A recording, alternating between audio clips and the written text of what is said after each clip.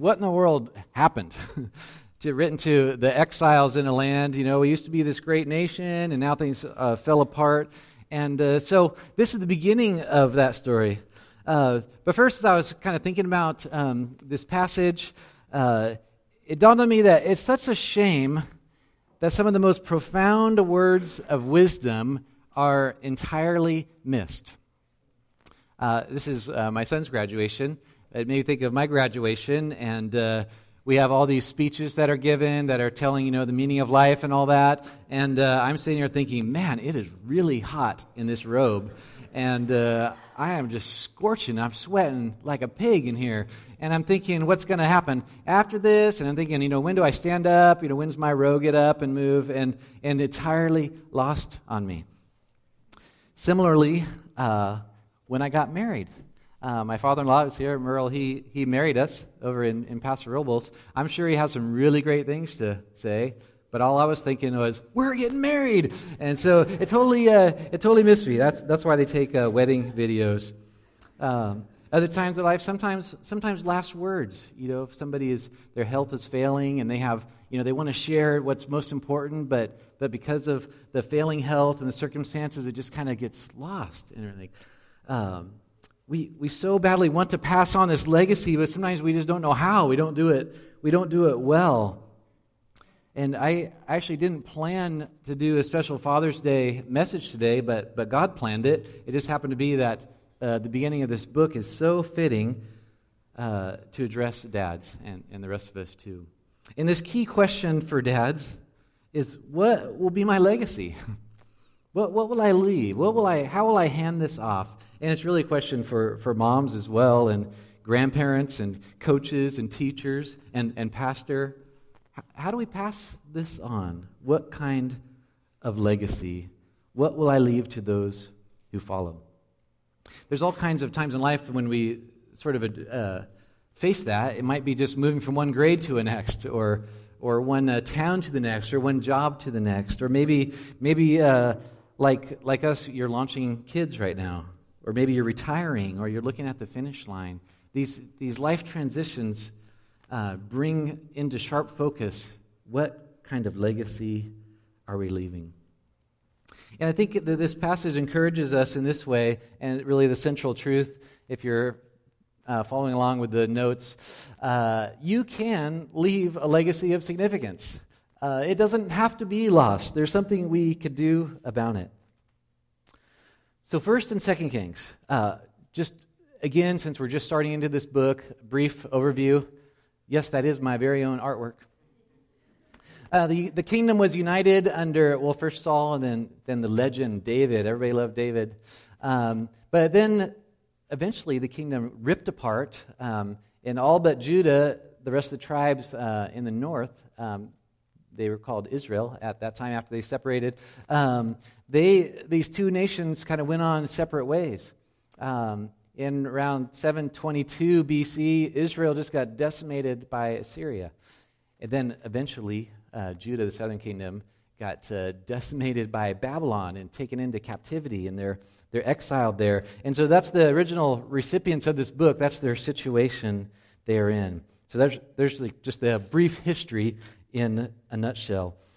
The beginning of this book, it starts off with some drama, some intrigue, potential political coup, and all kinds of good stuff. And I think its purpose in the book, plot-wise, it answers the question of what happened to the kingdom of David. We remember this big legend, everyone loves David. What happened? Now we're a mess, generations later. I think the question it answers for the original readers, the exiles, is how did we get from there to here? What went wrong? Did it fall apart overnight? Did David not do the handoff well? Is it just a series of bad things that happened? Did God forget about us? And the answer to all those things is no. But it starts to explain the story of what happened. But what I really want to focus on today is the personal question in this passage, and that is, what is the most significant legacy that I could leave and that you could leave for dads and moms and grandparents and everyone And what is the best way to impart that legacy? How do I pass that on? So we'll be in 1 Kings, the first chapter, starting at verse 1, and then we're going to get to verse 12 of chapter 2. So it's a pretty sizable chunk. And if you don't have a Bible with you, there's some Bibles in front of you, and on those pew Bibles, this is on page 279, I believe. So let's just start off. Chapter 1, verse 1 starts off like this. Now King David was old and advanced in years. And although they covered him with clothes, he couldn't keep warm. So we're introduced to David right off the bat, and we know three things about him. He was old, and he was old, and he was unhealthy. And it's making a point that what's going to happen next? He can't be a king forever, as amazing as David was. And so introduce kind of this interesting character, Abishag. So because he couldn't keep warm, they wanted to find a nurse to take care of him and to snuggle with the king. And this nurse had to have a particular set of qualifications, and mainly she had to be drop-dead gorgeous. So they looked all over and found this young woman who would serve in this role. And the passage makes clear that this was not any kind of a sexual thing. It was a medical thing. According to the U.S. Army Survival Manual, which I had a copy of and came in handy. That's a story for another day. But for hypothermia, it says wrap the victim in a warm sleeping bag with another person who is already warm. So this is, sound military advice. So here we have the aged king. His health is failing. What's going to happen to the kingdom? And enter Adonijah, which I believe means the Lord or the Master is Yahweh. Yahweh is Master. He is the fourth son of David, and probably the oldest living at this time. And verse 5 says this: Now Adonijah, the son of Haggith, his mother, exalted himself, and he said, I will be king. And he prepared himself chariots and horsemen and 50 men to run before him.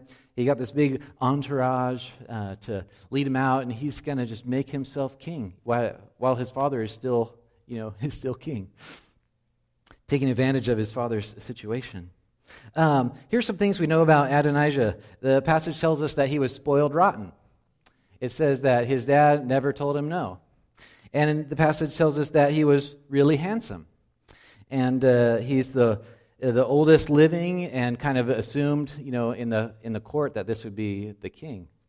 And so you can kind of get a picture of what sort of guy he was. The spoiled, good-looking, and he's wanting to take the kingdom. So not only that, he has some guys on his side. He has Joab, who is the commander of the army, is with Adonijah. And Abiathar, who is the high priest, is on his side as well. And so these guys are all together and kind of conspiring. They throw this big party, and they invite everybody who's anybody except Solomon and some of David's kind of his cohort and his bodyguard. But everyone else gets invited to this great big party. So what happens next? Or really, what's the problem here first? The problem is that David had already perceived that God's choice for the heir was Solomon. And David had already made a solemn promise before the Lord that Solomon would be the heir. But David is infirm, lying in bed, while his other son is just basically taking the throne right out from under him. And so it leaves us wondering, what's going to happen? Enter Nathan and Bathsheba. Let's see if I can get all these. I'm just trying to put some names up there because it's hard for me to keep all these names in my head as well. So Nathan, he is a prophet, and he had this relationship with David already. He had this special friendship where he could tell David to his face when David had a problem. We already saw that in the book of Samuel. And then Bathsheba, who is Solomon's mother, one of David's wives. So Nathan comes to Bathsheba, and verse 11 says, Bathsheba, have you not heard that Adonijah has become king, or he's made himself out to be king, and David, our Lord, doesn't even know it? So Nathan, the prophet, says to Bathsheba, go and talk to David. Remind him about that promise that he made. And then I'll come in right after you. And so Bathsheba goes in. She talks to the king. I just bet that was a weird situation where, at one time, Bathsheba was the young hottie that David desired. And now she walks into his chambers, and there is the new hottie, Abishag, tending to the king. I imagine it was just an awkward moment. But anyway, what happens is that Bathsheba bows before the king, her husband, and just honors him that way, and says, "Remember your promise that Solomon, our son, was going to be king." And then she reminds him, or lets him know, that Adonijah right now is making himself out to be king. What are you going to do about this? And she's fearing for her life as well. And verse 20, I think, is a real key verse here. If you're following along, I could see you just kind of skipping through the passage. Just hold on. Verse 20 says this. This is Bathsheba to the king. "And now, my lord the king, the eyes of all of Israel are on you, to tell them who shall sit on the throne of my lord the king after him." It's like the kingdom hangs in balance, and she reminds David of this. Is everybody's watching. What are you going to do? And I think it's a really good question for me, and it's a good question for you. It's like all eyes are watching. What are you going to do when the legacy hangs in the balance? Your kids, grandkids, neighbors, friends, they're all watching and wondering, will you act decisively and intentionally to clarify what is truly most important? Everyone's watching. Are you just going to kind of let things pan out however, or are you going to step up and clarify and seize the moment and say, no, this is what is really important? Well, Nathan comes in and talks to David. Bathsheba goes out. So you see this entering, exiting the courtroom, and here's some of that conversation. Verse 24, Nathan, the prophet who likes to just tell David how things really are, he says, "My lord the king, did you say that Adonijah will reign after you and that he'll sit on your throne? Did you say that? Because he's acting like it right now. Is this what you wanted?" Verse 25, "For he, Adonijah, he's gone down this day, and he sacrificed these oxen and cattle and sheep in abundance, and he's invited all the king's sons and the commanders and the Abiathar, the high priest, and they're eating and drinking, and everyone's saying, 'Long live King Adonijah.' Are you going to do something about this? All eyes are on you." Again, he asks the question, verse 27, has this thing, the Adonijah thing, been brought about by the king, by you? And have you not even told your servants who should sit on the throne after you? David, did you decide this? Again, it comes back to our lives, the application. Life's kind of unfolding before us. It's like, is this what you wanted? Maybe you made these promises. I'm going to be this kind of person. I'm going to leave this kind of legacy. And now you just kind of are laissez-faire and just sort of let it happen. Maybe you said to your kids and grandkids, follow the Lord, but your actions say, oh, follow the American dream. Maybe you said, well, character is really more important than comfort, but your actions, maybe it says otherwise. Or maybe you've said, well, people are more important than possessions, but then is that how it really looks like in your life when you have a chance to clarify real values? Maybe you said, love and cherish till death, but your actions say, well, just look out for our own interests. I think we all need a Nathan in our lives to come and just tell it like it is sometimes and say, hey, you said this, but now all eyes are on you. What are you going to do about it? Will you act decisively and intentionally to clarify what is most important? What do your actions or sometimes your inactions indicate about the legacy that you will leave? So David does respond. Sorry, I have some clicking here. And he responds decisively and intentionally, as we hoped he would. So Bathsheba was in, she went out, Nathan came in, and now Bathsheba comes back in. And verses 29 to 30 of chapter 1 says this, "And the king swore, saying, 'As the Lord lives, who has redeemed my soul out of every adversity.'" 1st and 2nd Samuel tell about all those adversities. Verse 30, "As I swore to you by the Lord, the God of Israel, saying, 'Solomon, your son, shall reign after me, and he shall sit on my throne in my place. Even so, I will do it this day.'" He acts. That's what we're called to do, to step up, seize that day. So in come some other characters. There's Zadok, who is another priest, and Benaiah, who is kind of David's close bodyguard. And David tells Zadok and Nathan and Benaiah, and he has this kind of elite task force also. He says, "Okay, get Solomon, put him on my royal mule, and anoint him as the king, and blow the trumpets, and celebrate this as the new king. Just do this right now." And Benaiah says, "Amen." And he says, "May the Lord make Solomon's throne even greater than yours, David." It's just a great moment as the pass-off is made. And enter the crowds. The crowds see this anointing taking place and the trumpets, and they all start cheering and partying, and yay, we have a new king, and it's very exciting. Meanwhile, at the party, Adonijah is having, this big deal, and he's trying to usurp the throne, and they say, "What's all this noise about? What's going on? I hear all this racket in the streets." And as they're wondering this guy named Jonathan runs in. And he's like, "Oh, Jonathan, you're a good man. You must have good news." And Jonathan did have good news, but just not for Adonijah.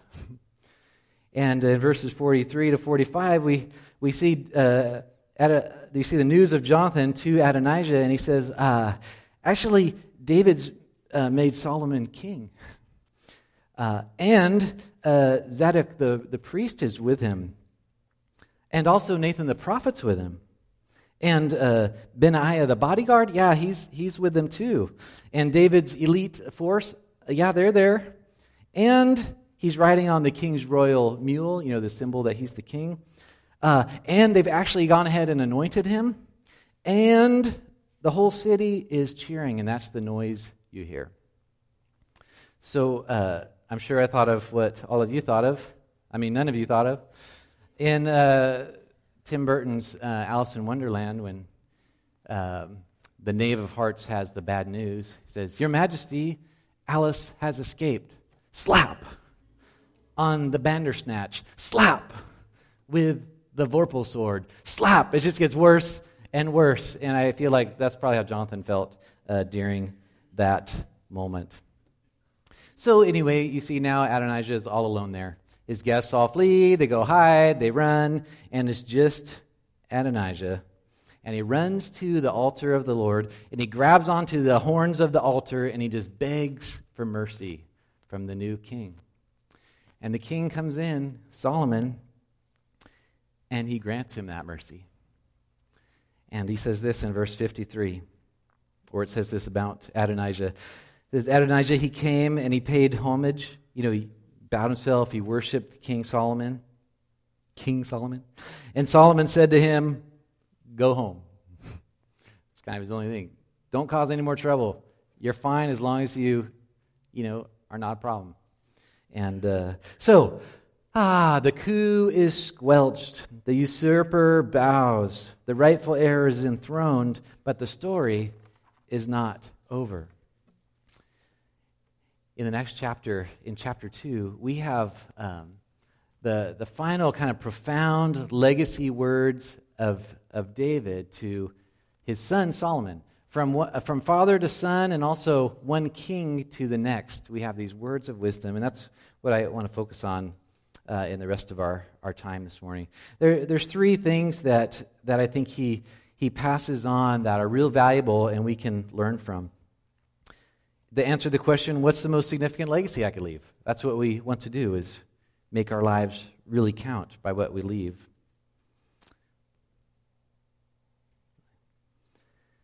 He says in verse 2, "I'm about to go the way of all the earth. Be strong and show yourself a man." He encouraged them to be strengthened with courageous character, first of all. David's dying. Solomon's the king. He's like, this is my last hurrah here. And what I want you to know above all else is you be a man. Be a man of character. Be strong. Be courageous. Dads and moms, grandparents, call the next generation to courageous character. Some of you, Callie and my daughter and some others have been at Hume Lake Camp, and they've gotten the bracelets that say HPI, which stands for honesty, purity, and integrity. That courageous kind of lifestyle that just does what's right and says the truth. We want to call up the next generation. Be this kind of person. Above all, be strengthened with courageous character. Then he goes on, be real careful to live by God's word. Verse 3, keep the charge of the Lord your God. Walk in his ways, keeping his statutes, his commandments, his rules, his testimonies, just as it's written in the law of Moses. It's like it's not just, it's not just from your own heart or your own strategies or your own whatever, but it's relying on God's word, the truth that he's given us. And David says, if you root yourself in this, if you make your life about this, about God's word, then that's when you'll be doing right as a king. That's when you'll be living the real, true life.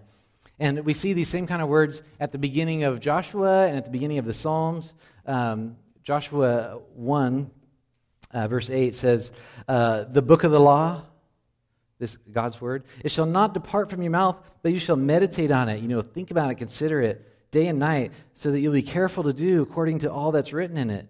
Because then you will make your way prosperous, and then you'll have good success. Real similar words in the beginning of the very first psalm.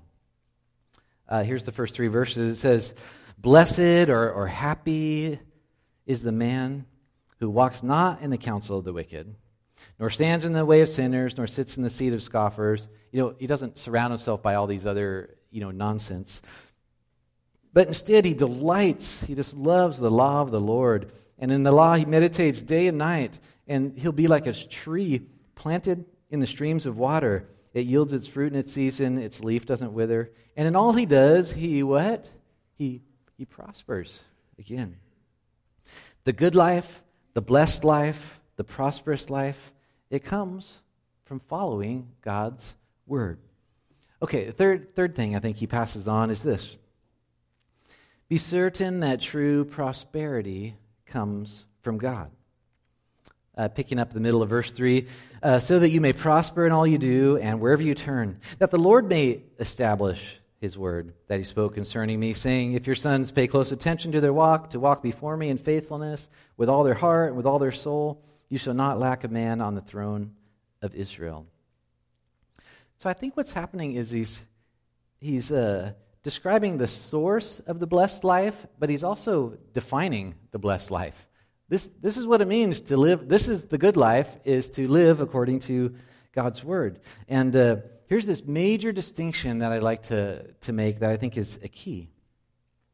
Because popular wisdom, so to speak, says, follow your dreams and claim your happiness. Make your happiness. Grab your happiness. This is the summary of most high school graduation speeches, and I've been to a lot of them. The most recent speeches I heard were actually kind of exceptions to this for the most part. This sense of grab it, claim it, your dreams. Well, this says the flip-flop. It says follow God's word, and he gifts you the happiness. You don't make it or claim it or just, follow it. He just hands it to you. Here you go. The blessed life. We see this in the New Testament, just a couple of verses briefly. These are both in the Sermon on the Mount where Jesus is talking about the meaning of life and the kingdom. In verse 6 of chapter 5, he says, blessed or happy are those who hunger and thirst for righteousness because they'll be satisfied. They'll be happy because they'll get what they really wanted. You want righteousness? You get righteousness. And then in the next chapter, chapter 6, verse 33, he says, seek first the kingdom of God and his righteousness, and all these other things, I'll just take care of for you. All these things will be added to you. Seek God in His Word. Build your life on that, and He will take care of the rest. Well, this is the best advice that David, the king, could have given to his successor, what a father could give to his son. He follows this up with some, honestly, it seems like questionable advice. And he goes on kind of wrapping up some loose ends in the kingdom. He's like, Joab, take care of him, don't let him live. This other guy, he helped me out when I was fleeing for my life, so, protect him. And he's kind of, it seems like it's sort of administering justice and finishing up some loose ends. But quite honestly, I don't know all of that, how good of wisdom that was. But the heart, the focus is on these three things. Strengthen the character, live by God's word, and then realize it's God who gives the true prosperity. Okay, so this is what we want to pass on. And just briefly from this passage, he also gives some good tips about how we do this. I'm just going to mention kind of briefly here. What's the best way to leave a significant legacy? Well, first, to impart a significant legacy, make a decisive resolve. We saw how all eyes were on David. What are you going to do? And he did. He's like, make him king right now. Go down, get my mule, set him up, anoint him, make this happen. It's like he just decided, I've been wasting my time long enough. Secondly, to impart a significant legacy, intentionally engage. I mentioned it, but I didn't really read the verse from the first chapter, verse 6, where it says Adonijah's father. It doesn't even name him there, but it's obviously David. He had never at any time displeased Adonijah by asking him, why have you done thus and so? He was totally hands-off as a dad, and you see this wreckage in his family because of that, among other things. And I think sometimes we tend to be hands-off. It's just easier, maybe with, especially in parenting. And there seems to be a trend, especially with passing on the faith, to say, well, we just won't really make a big deal about that and let our kids decide what they want about spiritual things. And I thought, well, here's the real problem with that is they're not in a vacuum. There's all these other voices, all these competing worldviews that are clamoring for that. And to take the philosophy of this real hands-off approach, that in itself is a worldview. That is a value statement that says spiritual things, eternal things, those aren't important. And so by being hands-off, you are communicating something loud and clear. This stuff doesn't matter. So it's like, take it or leave it, sort it out when you have time. But we see in this passage, no, it's critical. Engage. It is a really big deal. Okay, third, to impart a significant legacy, courageously entrust. I think it's really interesting. David doesn't just say who the king is going to be. He says, go crown him right now. Put him on the throne. And he actually says, verse 48 of the first chapter, that he says, blessed be the Lord, the God of Israel, who's granted someone to sit on my throne this days while my own eyes see it. He didn't wait till he was dead to hand over the throne to Solomon. And we need to do that too. Release our grip. Let them run. Let them run with the faith of their fathers in trust. And finally, start today.